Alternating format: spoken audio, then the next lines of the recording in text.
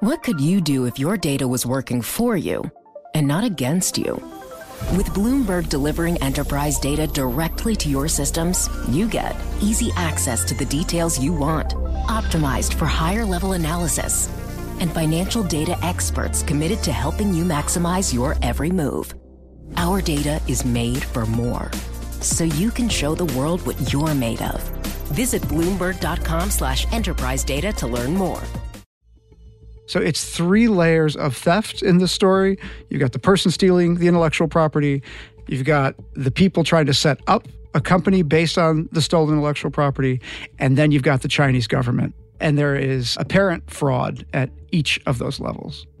That's Bloomberg's Jordan Robertson. He and fellow reporter Drake Bennett spent months chasing an international scheme to make off with one of Coca-Cola's most closely guarded secrets. And it's not the one you're probably thinking of. I'm Wes Kosova. That's Today on The Big Take.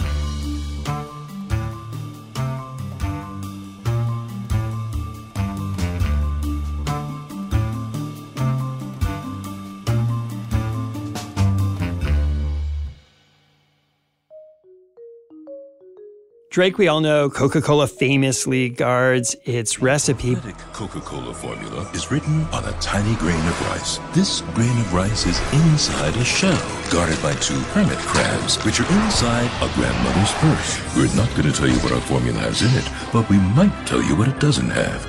No added preservatives or artificial flavors. But in this Business Week story that you and Jordan reported, you found a whole other kind of formula that Coke is really protective of, and for pretty good reason. At the heart of this story is a technology that's all but invisible to most of us, but also ubiquitous and extraordinarily valuable. And it's this 2-micron thick polymer lining that goes inside every can of Coke that the Coca-Cola company fills and sells.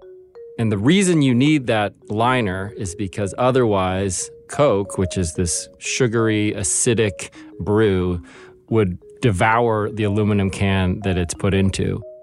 You'd also have issues about the taste of these very minutely calibrated things like Topo Chico hard seltzer being somehow corrupted as it sits on supermarket shelves.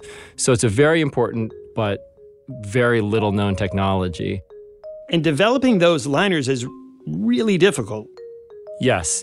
There's this whole world of liners and membranes and coatings that basically cover all of the surfaces around us. Whether it's a key on a keyboard or a touch screen, there are special paints that protect bridges from corroding in salty air. There are special paints that keep stealth bombers stealthy.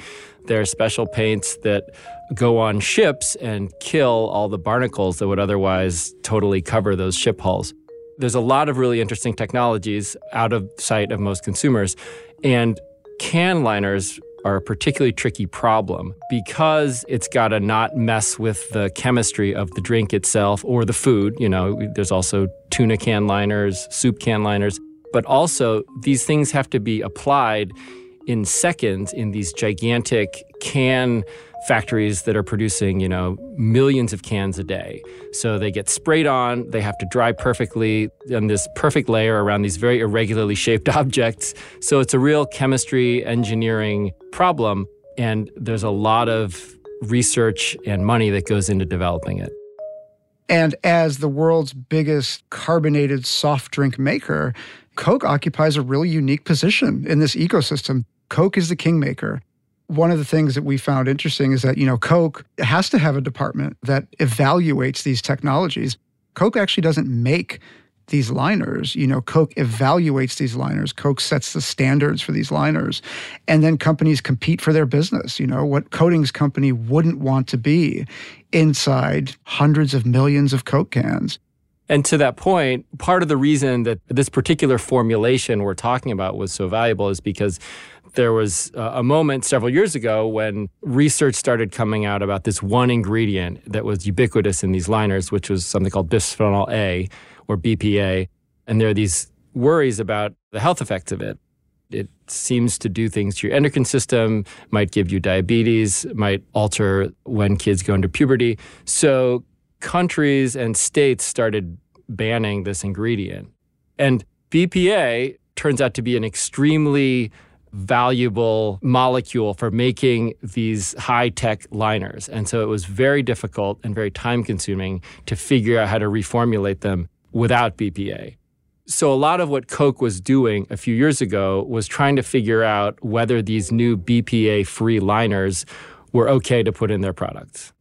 And at Coke, Jordan, the person who was in charge of figuring out what kind of liner to use and what was the best formula was someone named Shannon Yeo. Shannon Yeo was an employee of the Coca-Cola company. She worked at their Atlanta headquarters.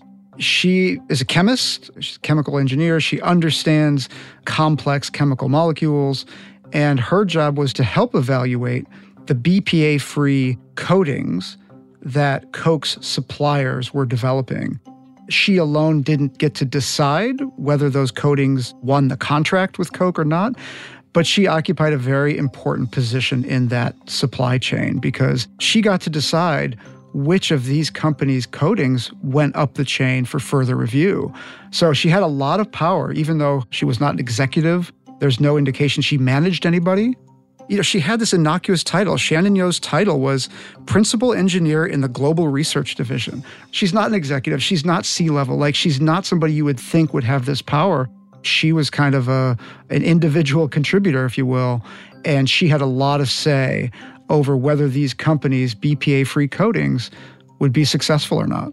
She was born and raised in China, went to college there, came to the U.S. for her graduate studies, got a PhD in materials chemistry, and had a pretty impressive career. She invented some pretty cool sort of abrasive technologies, some coatings, this one laser-proof coating that went on safety goggles. She was hired in 2012 by Coke in Atlanta to be this kind of gatekeeper to their scientific and regulatory affairs committee. And as it turns out, that's an extremely powerful perch because Coke is such an important company for these coating suppliers. Pretty early on, if not immediately, the relationship between Coke and those suppliers changes.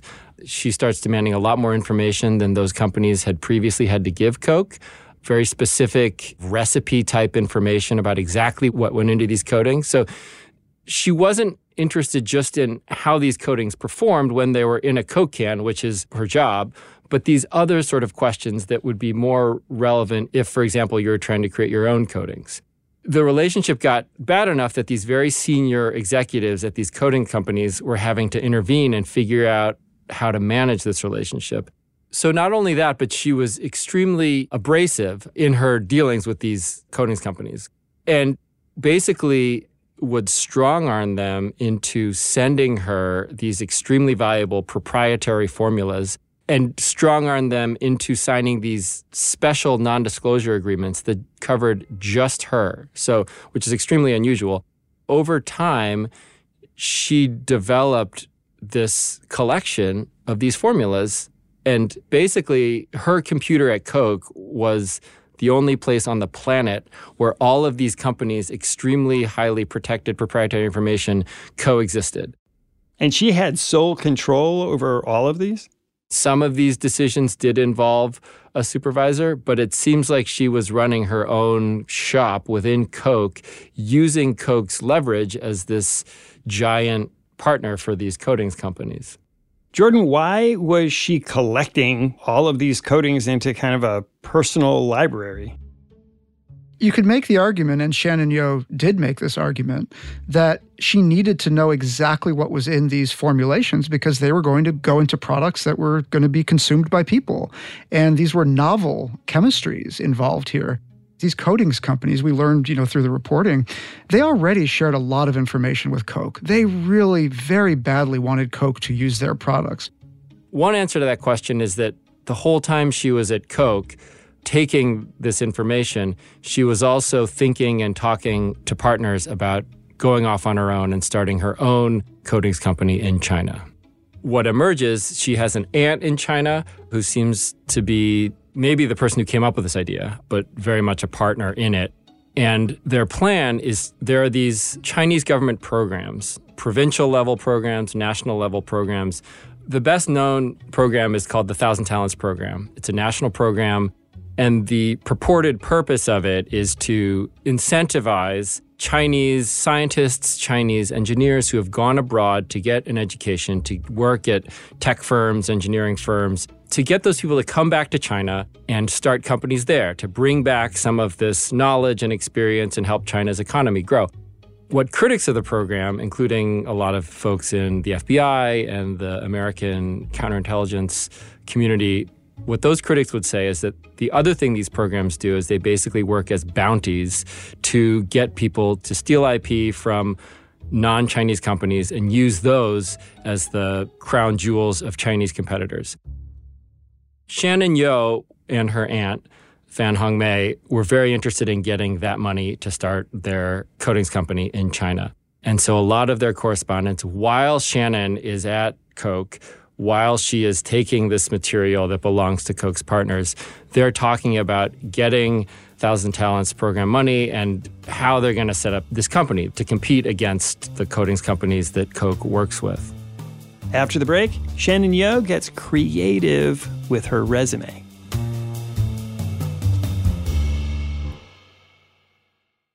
The countdown has begun. From May 14th to 16th, 1,000 global leaders will gather in Doha for the Qatar Economic Forum powered by Bloomberg. Join heads of state, influential ministers, and leading CEOs to make new connections, gain unique insights, and uncover valuable opportunities in one of the world's most rapidly rising regions.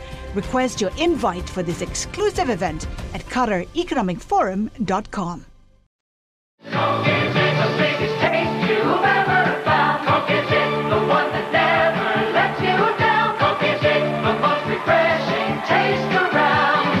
Coke is it, Coke is it. There's billions of dollars available in China for all kinds of investment opportunities for companies. And this was central to the desired creation of a Chinese, coatings company. So essentially the first order of business was for Shannon Yeo and her partners in China to create applications for these government programs to convince both the national and the provincial governments to give her and her partners potentially millions of dollars. It is exactly the sort of industry that these grants are meant for, in that it's a big market. There isn't a Chinese company making these coatings, and they all have to buy them from overseas, from these giant global corporations. And so her purported venture would be filling this need. Shannon Yeo and her partners knew that they had something really valuable, which was a market that was difficult to penetrate, difficult to replicate, and somebody who now had access to the actual chemistries, the most cutting-edge chemistries for some of the world's biggest coatings companies. She had that, and her job, the first order of business, was to pitch the Chinese government at the national and the provincial level. Shannon's aunt connects her pretty early on in this process with a gentleman named Lu Zhangchen, who works at a Chinese chemical company. He becomes their kind of guide to not only setting up the new company, but also getting as much money as possible out of the Chinese government for that purpose. And one of the things he seems to specialize in is application fraud. Basically, some of what he does is these kind of tweaks. He wants her to take a flattering photograph of herself for the application. Other things are basically like he asks her to say that she's the chief technology officer of a Fortune 500 company, which is very, very far from what she is. He crafts this fake patent agreement that would give the liner technology that Coke uses to the Chinese company he works for and the company that would be partnering with the new Chinese company. But it's not only fraudulent, it's nonsensical because these aren't really Coke's formulas in the first place to give. So this kind of bundle of true and made-up stuff becomes the application for these programs, and it's successful. A combination of Shannon's real resume and the kind of wild exaggerations get them to sail through the process, and they get not only the provincial money, but the national money, and things kind of proceed from there. And you write that Shannon Yeo was awarded a total of 5 million yuan in grants, about $720,000 US. And the company was also awarded grants, and she believed about $800,000 US worth of that was paid up front. So meanwhile, back at her day job at Coke, things are not going great. One of the things about Shannon that's really striking is that, especially for someone who is trying to do something under the table at her job, is that all of her co-workers remember her as this extremely loud, fairly abrasive personality. So everyone who worked with her kind of had these stories about how loud she was on the phone, how clearly unpleasant all the conversations she had with these coding companies always were. She was basically unforgettable. At the same time, she was basically trying to spirit away this stuff that was the proprietary information of these partners of Coke's.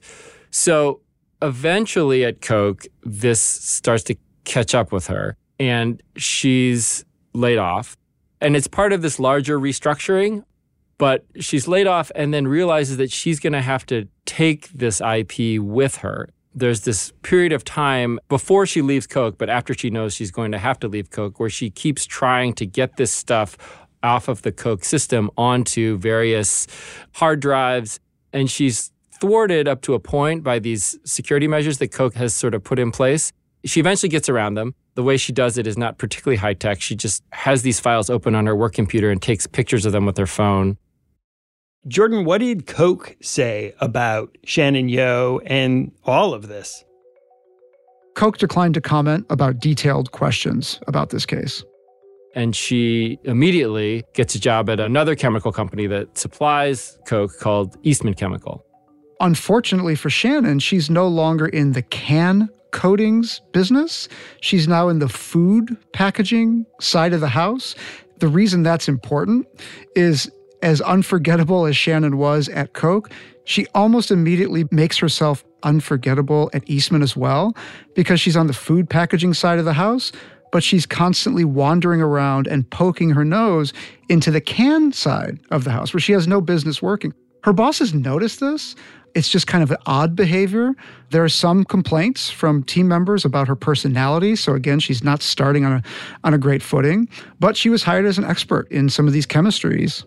And these former partners of Coke's, when they get wind that she's moved to Eastman, immediately fire off these panicked letters to Eastman, reminding the company that Shannon cannot use any of the proprietary information that she had strong-armed them into giving her when she was at Coke. So there's this sense that her reputation comes along with her.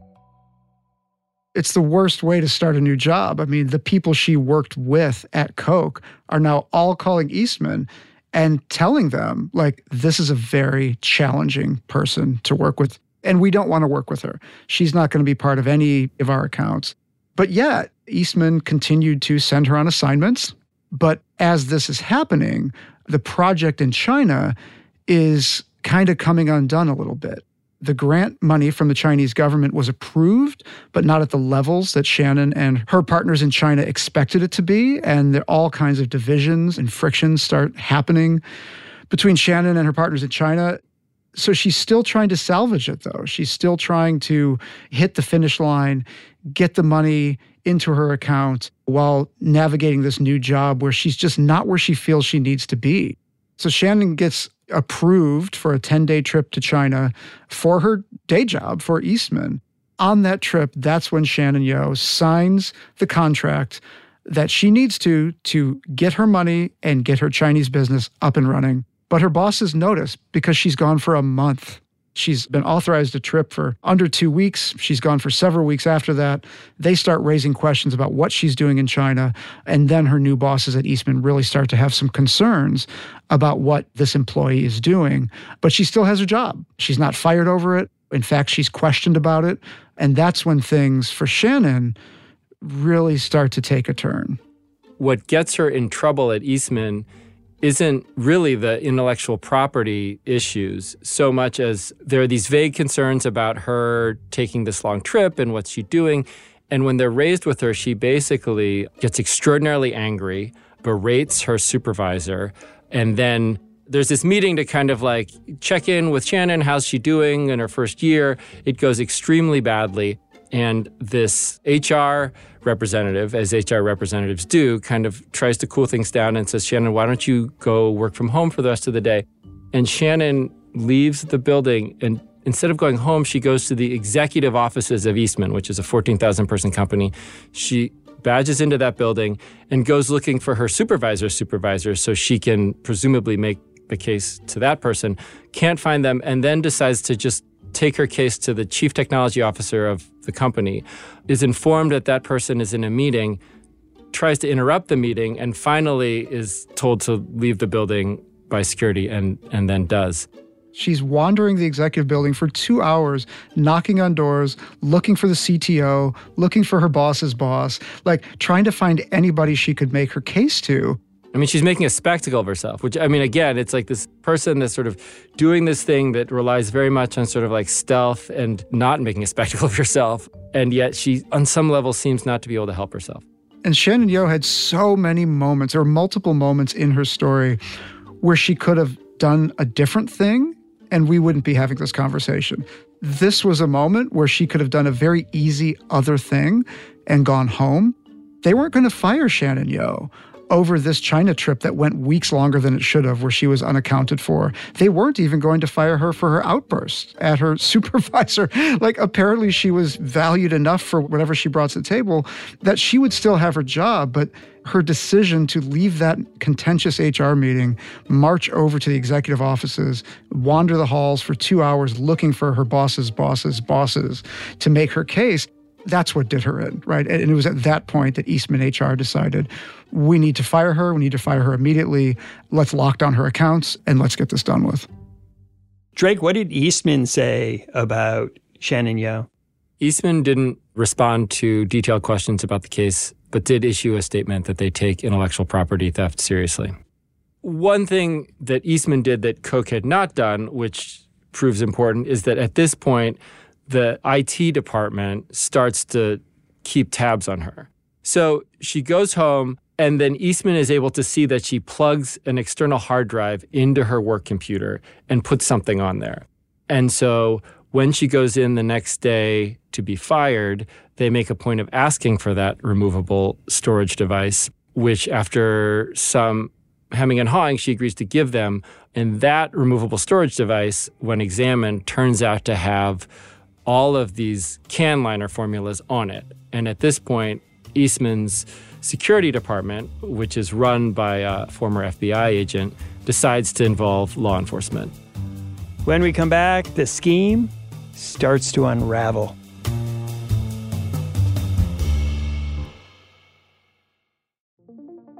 What could you do if your data was working for you and not against you? With Bloomberg delivering enterprise data directly to your systems, you get easy access to the details you want, optimized for higher-level analysis, and financial data experts committed to helping you maximize your every move.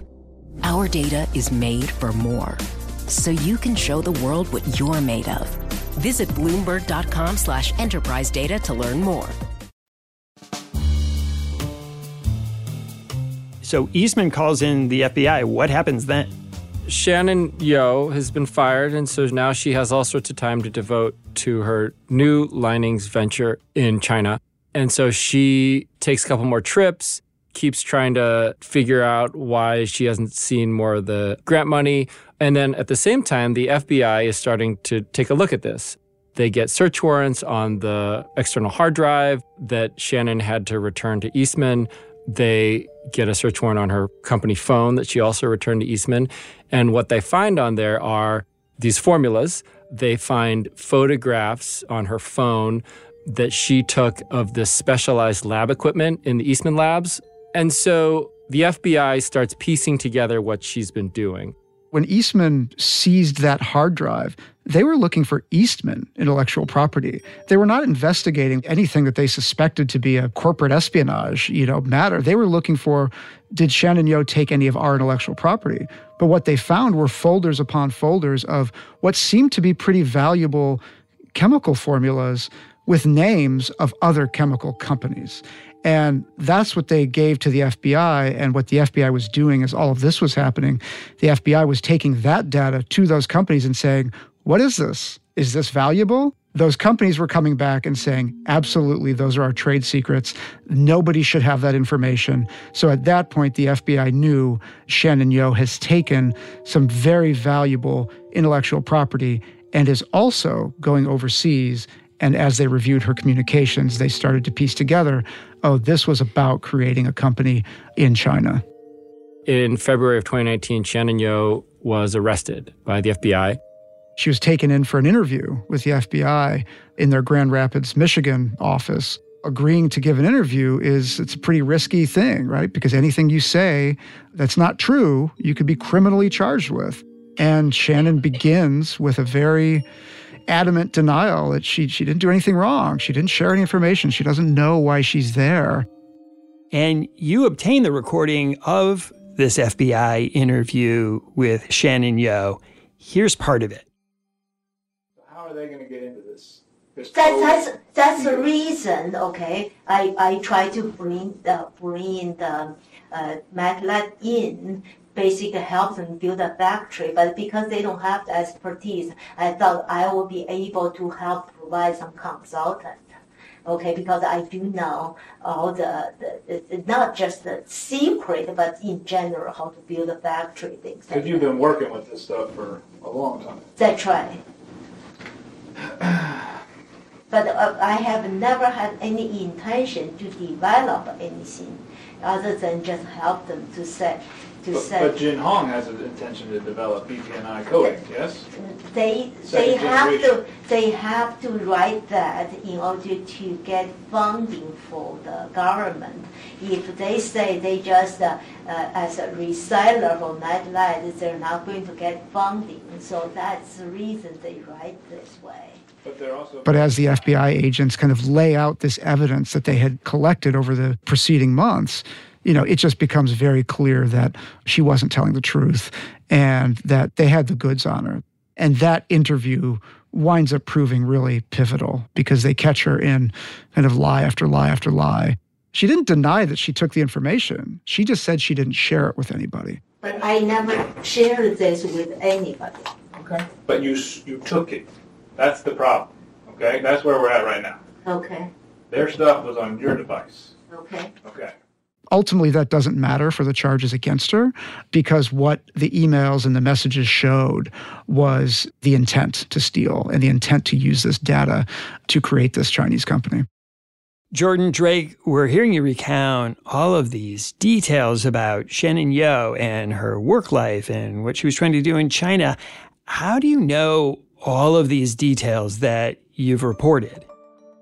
Most of what we know about this case comes through transcripts of Shannon Yeo's trial and also, voluminous communications records that were submitted as evidence in her trial. These are really lengthy WeChat voice message and text message exchanges that Shannon Yeo had with her aunt and her Chinese business partners. The thing is, I do not have any patent for PPNI coating, though. No, but you do have it. You had it on your hard drive. You moved it and put it on your hard drive directly after you signed the Ishii award. The patent is publicly available. I understand. There's some messages in there that are pretty damning. But I did not do it. You did not transfer the trade secrets, is what you're telling me. That's right. But you have the trade secrets that you are not supposed to have. Okay? Correct. That is a problem. It's hundreds and hundreds of pages of documents that Drake and I went through. There's also a 2-hour interrogation video when Shannon Yeo is interviewed by the FBI, which we've also obtained. Yeo says, unlike other TTP winners who are losers overseas, she is doing well in the United States. She is the one taking the risk during the current unfriendly period between U.S.-Chinese relations, and she won't give her technology away easily until she sees money for real. That's a voicemail. What do you think about that? Well, I did not do anything, okay? And I did not receive any money from Cardinal World and Ishii. If all you read is the press release about these cases, what you'll see is an IP theft case involving China. Like, there are lots of those. But if you read the transcripts and look at the evidence, that's when those documents lay out this fuller picture of not just an IP theft involving China, but of multiple layers of scamming and fraud and deceit. Shannon went on trial in Tennessee in April of 2021. She was convicted of wire fraud, possessing and conspiring to steal trade secrets, and economic espionage. And she was sentenced to 14 years in federal prison. And she's serving it in Aliceville in Alabama. I actually spoke with her by phone several months ago. I sent her a letter. She got right back to me, actually. And we had a 15-minute phone conversation, which is the longest you're allowed to have in federal prison. And she argued that she was innocent and that basically her case was an example of a kind of xenophobic overreach, that basically she was prosecuted because she was Chinese, she was a Chinese scientist. The prosecution had confused the jury about some of these technologies. And we made plans to talk again. But the next day, as she mentioned to me, she was speaking with her lawyer. And I think her lawyer suggested we not have any further conversations because she didn't call back. We had an email exchange more recently where she made some of the same arguments, but we weren't able to speak again. And Jordan, there is one more twist to this story. Yeah, as we looked into this case, what we found was that a central question was, what was ever done? Did she get paid? What was revealed was that as this money just was increasingly not hitting her account, she was not getting paid in China. She got very suspicious of her partners there. She believed that they were withholding on her. She believed they were lying to her. In fact, her Chinese partners did receive about $800,000 US in kind of advance money to build this factory. That was corporate money that they received from the government in China. And she suspected that she was being scammed as well. And ultimately what happened, before she was arrested, she became increasingly hostile to her Chinese business partners, accusing them of lying, accusing them of stealing from her. And eventually they decide to just walk away. And Shannon Yeo walks away with little more than some kind of token payments that she was given. The context for this is that these grant programs that the Chinese government has used to try to jumpstart everything from chip production to electric vehicle manufacturing are rife with fraud. There are lots of cases of people basically taking the money and running, which is something that happens in the United States as well with grant programs. And so there's a very real possibility and some evidence that suggests that there never really was a plan to start this business, which makes a certain kind of sense. I mean, it would have been quite a volatile experience to go into business with Shannon Yeo, and it would have been hard to set up this business and compete in this global industry. It might have just been easier to take the $800,000 and call it a day. And when she doesn't see any money, except some token amounts that were given to her, she becomes deeply suspicious and posits at one point, like, maybe I'm the mark here. And the irony in that, of course, is that there was another victim in this scam. If there never was a plan to do anything with this IP, then basically the Chinese government itself was being ripped off, just like the companies and just like potentially Shannon herself. Did you try to reach Shannon Yeo's aunt and this business partner in China? We tried multiple ways to reach Shannon Yeo's aunt, as well as Lu Zhangchen in China, through emails, phone calls, faxes, and we weren't able to connect with either of them. What are we to take away from this? What I think this case shows is that if what the Chinese government has tried to do is create an incentive system for bringing this valuable information back to China, it's one that doesn't work perfectly. And I think human beings, when you incentivize them to do things, don't always do exactly the thing you want them to do. And in this case, sometimes what they might do is simply take the money you're giving them to do something and just run away. I mean, I think my takeaway is very similar, which is we got a really incredible and unusually detailed view into what the negotiations look like between people who are stealing intellectual property to take advantage of these Chinese grant programs. The way these grant programs are portrayed typically are as this kind of monolith, this machine for stealing intellectual property, which according to many, national security officials, it is. And this case shows that those incentives are very, very powerful. But what this case also shows is that it's equally powerful to just not do anything at all if you can get your hands on even just a little bit of that money. A little bit of that money is life-changing for many people. So you don't necessarily have to create the world-beating competitor to the American technology company. You might want to just take a little bit of that money off the table for yourself. Another way to put it is just that if you set up a system to incentivize people to do something, whatever it is, including steal IP, people are going to figure out ways to work that system. Drake, Jordan, thanks so much for coming on the show. Thanks a lot, Wes. Thank you for your interest. Thanks for listening to us here at The Big Take. It's a daily podcast from Bloomberg and iHeartRadio. For more shows from iHeartRadio, visit the iHeartRadio app, Apple Podcasts, or wherever you listen. And we'd love to hear from you. Email us questions or comments to bigtake@bloomberg.net. The supervising producer of The Big Take is Vicky Vergolina. Our senior producer is Catherine Fink. Rebecca Chasson is our producer. Our associate producer is Sam Gebauer, with additional production support from Federica Romaniello. Raphael Amsili is our engineer. Our original music was composed by Leo Sidran. I'm Wes Kosova. We'll be back on Monday with another Big Take.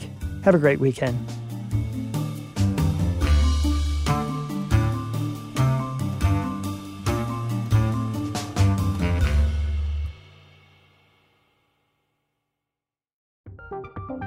From Silicon Valley to Wall Street, the promise and perils of artificial intelligence are playing out on the world stage.